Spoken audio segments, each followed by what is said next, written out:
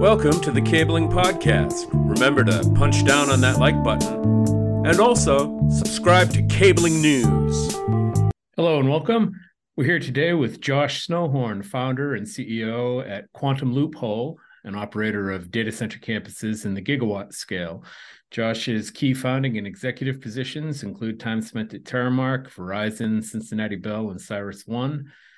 Josh also founded the Global Peering Forum, the annual meeting for the Internet interconnection and peering community, where he serves on the board of directors. And he serves on the advisory board of Telescent, which we've covered at CINM, a maker of automated interconnection technology for data centers and enterprises. So thank you for joining us here today, Josh. My pleasure. Thank you for having me. And sort of the premise for our talk, last August, Cabling Installation Maintenance reported on the groundbreaking of the Q-Loop, a 43-mile hyperscale ring connecting the 2,100 plus acre Quantum Frederick data center development site in Maryland, which I wanted to ask you about, to the Ashburn, Virginia connectivity ecosystem. So I wanted to see if I could get an update, if we could get an update on progress for both the Frederick data center site, which I think was a separate story that we covered, and then the fiber ring with the Q loop. Absolutely. I guess starting on the campus itself, we're well underway on the horizontal infrastructure, which includes the campus is 3.5 square miles. So it's actually building at city scale and pre-planning out infrastructure for sewage, water, potable and non-potable water, and substation infrastructure, underground electrical. But most important for this podcast is the underground fiber infrastructure, linking up Network Center 1 and Network Center 2, which are kind of like giant horizontal meet-me rooms at multiple acres themselves. And so we have up to 60 conduits in some cases interconnecting in the two network centers. On the Q-Loop side, we have completed our South Potomac River boring, which was over 3,000 feet, and it goes 91 feet below the bedrock of Potomac. And that was a huge 26-inch HDPE sleeve that was pulled through, and then 34 2-inch ducts inside of that. So that's been completed, improved, and vaults have been put in place for that one. Terrestrial construction has started, so we have multiple crews actually working, laying in the 34 ducts buried deeply to accommodate the most extreme security standards, and have been laying down those vaults, mostly along our transmission right-of-ways, which is about 48% of our route. And we are about 2,000 feet away from completing our North Potomac crossing with its 36-inch back ream, and then pulling the sleeve through that. It just sounds like such a huge project. What was the origin for the project? I mean, I think one of the preliminary stories that we also published at CINM last year was Quantum's partnership with Aligned Data Centers. Is that accurate? It is. So Quantum Loophole, and what we do, we actually don't build data centers ourselves. We supply land, energy, water, and fiber or conduit. So we call those the elements of the data center business. So Aligned is our first customer. They have closed on the acquisition of 75 acres of land, and I believe they're well underway with their permitting process and are preparing to construct, hopefully, their first building by the end of the year. That's in preparation for permanent transmission scale power. The first 240 megawatts come online around this time next year, and then there's tranches of substation to go well over 2 gigawatts of power, inevitably. The impetus for creating Quantum Loophole was really that we saw a gap in the industry. There wasn't anybody providing just those baseline services and entitlement preparation of sites so others can go and just have an easy button to build their data centers. So we felt like we had a unique offering, and it's proven to be true. We have lots of customer demand and lots of big scale and entities going in. We've sold several conduits. I can't say who, but we've sold several conduits already, so that's already well underway as well. I have to ask you about one line in the press release about Quantum Loophole employing a dig once approach by placing all conduits at once to ensure support for future campus expansions. What's the origin of that mindset with the dig once approach? I mean, it kind of jumped out at me. Yeah, it's important to do something like that. You're really trying to just prevent cuts, prevent the problems that happen when somebody goes through, the famous backhoe pictures you see on a shirt somewhere, where they tear up a bunch of duct. In our case, we can hold over 235,000 strands of fiber in our primary system. The whole thing is designed for 6912 fiber trunks. So imagine a backhoe pulling that up and the splicing hell that would ensue afterwards to repair it. So dig once means, put it all in place, and, hopefully we don't overbuild. Hopefully we don't underbuild. Hopefully we got it just right. And we're able to accommodate that. I built Napa of the Americas way back in 2000 in Miami, and we put 184 4-inch ducts into that building.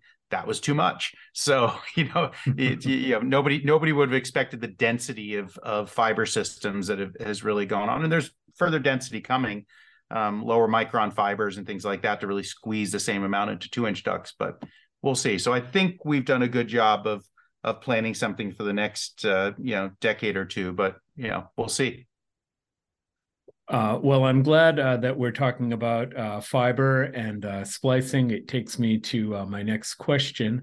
Working with a high fiber count cable like 3456 mentioned in the press is quite different from working with 144 fiber cable, which the world used to consider high fiber count.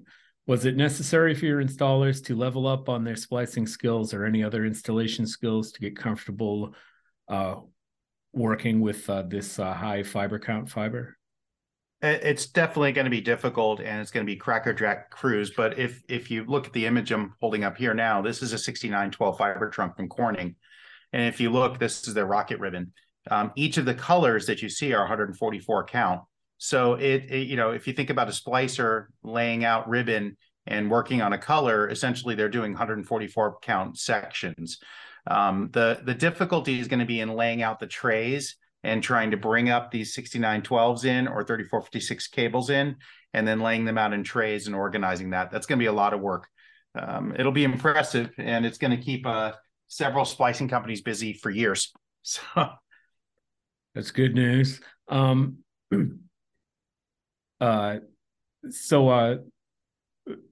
In what I've read, it mentioned that the network having a radius that will accommodate 6912 fiber availability. Have your teams been working with that fiber count yet? And if so, has there been a noticeable difference between it and the 3456 fiber cable? No, we've definitely spoken to a lot of different vendors. In our case, we're putting in a 3456 to start, and that's our cable piece going in. The unusual part of our system is that the vaults and the bend radiuses of the entire system are designed to accommodate 6912. Doesn't mean everybody's going to put it in. It's expensive, it's heavy. It obviously has its own splicing issues going in. So we always say we have a capability to go over 235,000 strands, but I can't promise that's what's going to happen in the end. Somebody might put a 432 in or something like that. I think they're insane, but somebody might do that and waste a big, expensive conduit. But we'll see in the end. I think the vaults and managing it once everything is fully loaded, if everybody does do 3456 and 6912, is going to be pretty difficult, to say the least. Okay, well, that is good food for thought for our audience. So the next thing I have to ask you about is this Telecent system that the project is employing for automated robotic cross connections. We saw that system displayed at Bixby a couple of years ago. So can you give us just a bit of a, no pun intended, a drill down on what's happening with the Telecent automated robotic cross-connect system? Sure. It really comes out of a need to change how people do interconnection. Your classic way of doing it is either truck rolls to a remote hut or something like that, or to having 24/7 staff with tickets open and hopefully RX, TX reversals and everything else going in play. But when you start thinking about the scale of what we're building, a data center city with more power ever deployed to a single location than anyone's ever seen, and more fiber strand count coming into a single location than anyone's ever seen, that really starts to bring in a need for change. It won't all be telecent. It'll be a bit of a combination. You'll have your traditional patching because it just kind of has to happen. But the telecent machines do something quite unique in that we can give the control of the interconnection to the client. So they can use a portal via an API, log in, and enable a cross connect in 2 minutes without us ever touching it, as long as the machine has been pre-patched, which we intend to do. The bigger picture of that is that they have the same machine on their campus in their building, and then maybe they have the same machines located in Ashburn and in Manassas, let's say 20 buildings, and they want to enable an interconnection. The machine has a built-in OTDR. They can punch light out. They can verify the connection and do 20 connections at the same time, all in 2 minutes, and batch a job, and maybe do multiple. They could do 1,000 connections in 2,000 minutes theoretically across 20 locations without a human being touching it. That's game changing. That really creates flexibility for outages, creates hopefully a reduction in truck roll and labor costs, and a more rapid delivery of interconnection. Thank you for that. So, and forgive me if you covered this in your beginning remarks, but what's the roadmap for the rest of this year? What's going to be happening with Q-Loop? How many sites are? And again, forgive me if this was stated clearly, but how many sites are total are being connected by the Q-Loop, and what's going to be happening for the rest of this year with it? Well, it's literally hundreds of sites, hundreds of data centers, but we don't actually touch those other data centers once we get into Loudoun County. Once we cross the Potomac, which is insanely hard to do. I now know why nobody tries to do it, because it's that hard. Where it's just been nothing but a struggle to get it done, but we're doing it. I don't think anybody's going to try and do it again for a long time. But is that in terms of engineering or? Just machines blowing up, cost, the approvals, going 9 stories below the bedrock of the Potomac is insane. So the costs are through the roof.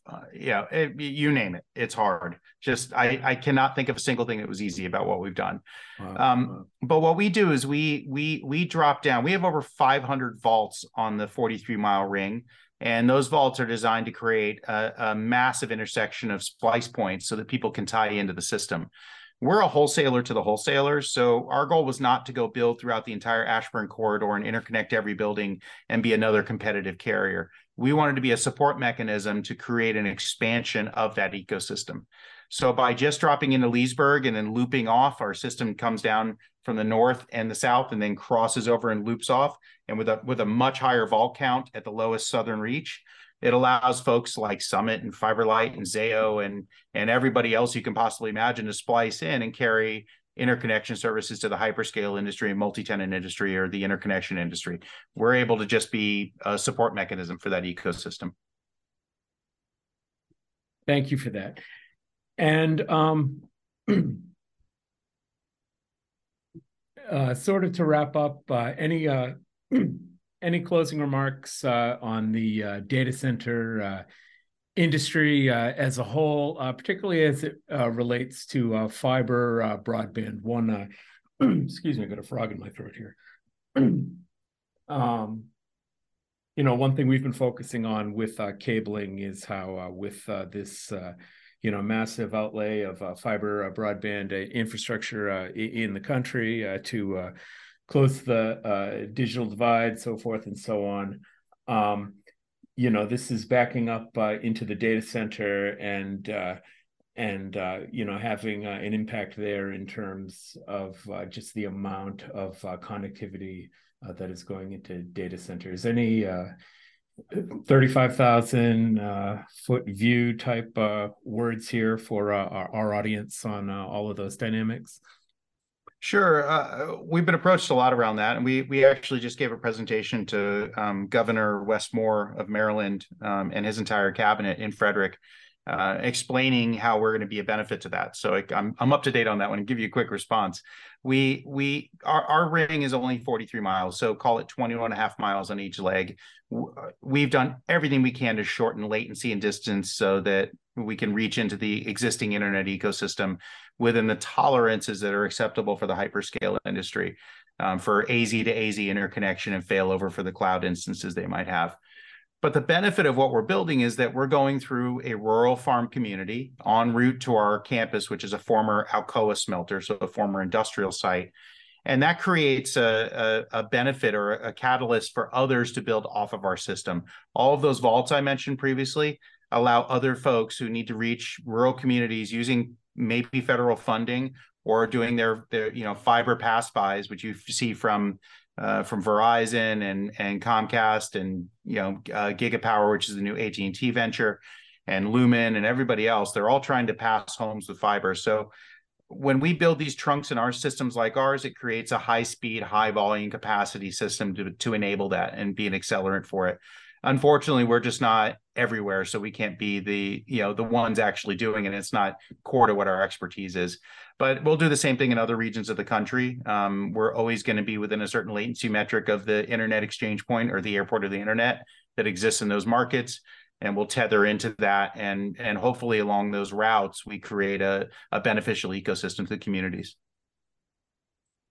Very good. Thank you for that. Well, Josh Snowhorn, founder and CEO of Quantum Loophole, thank you very much for joining us today here on the Cabling Podcast. My pleasure, Matt. Thank you for having me. Bye now.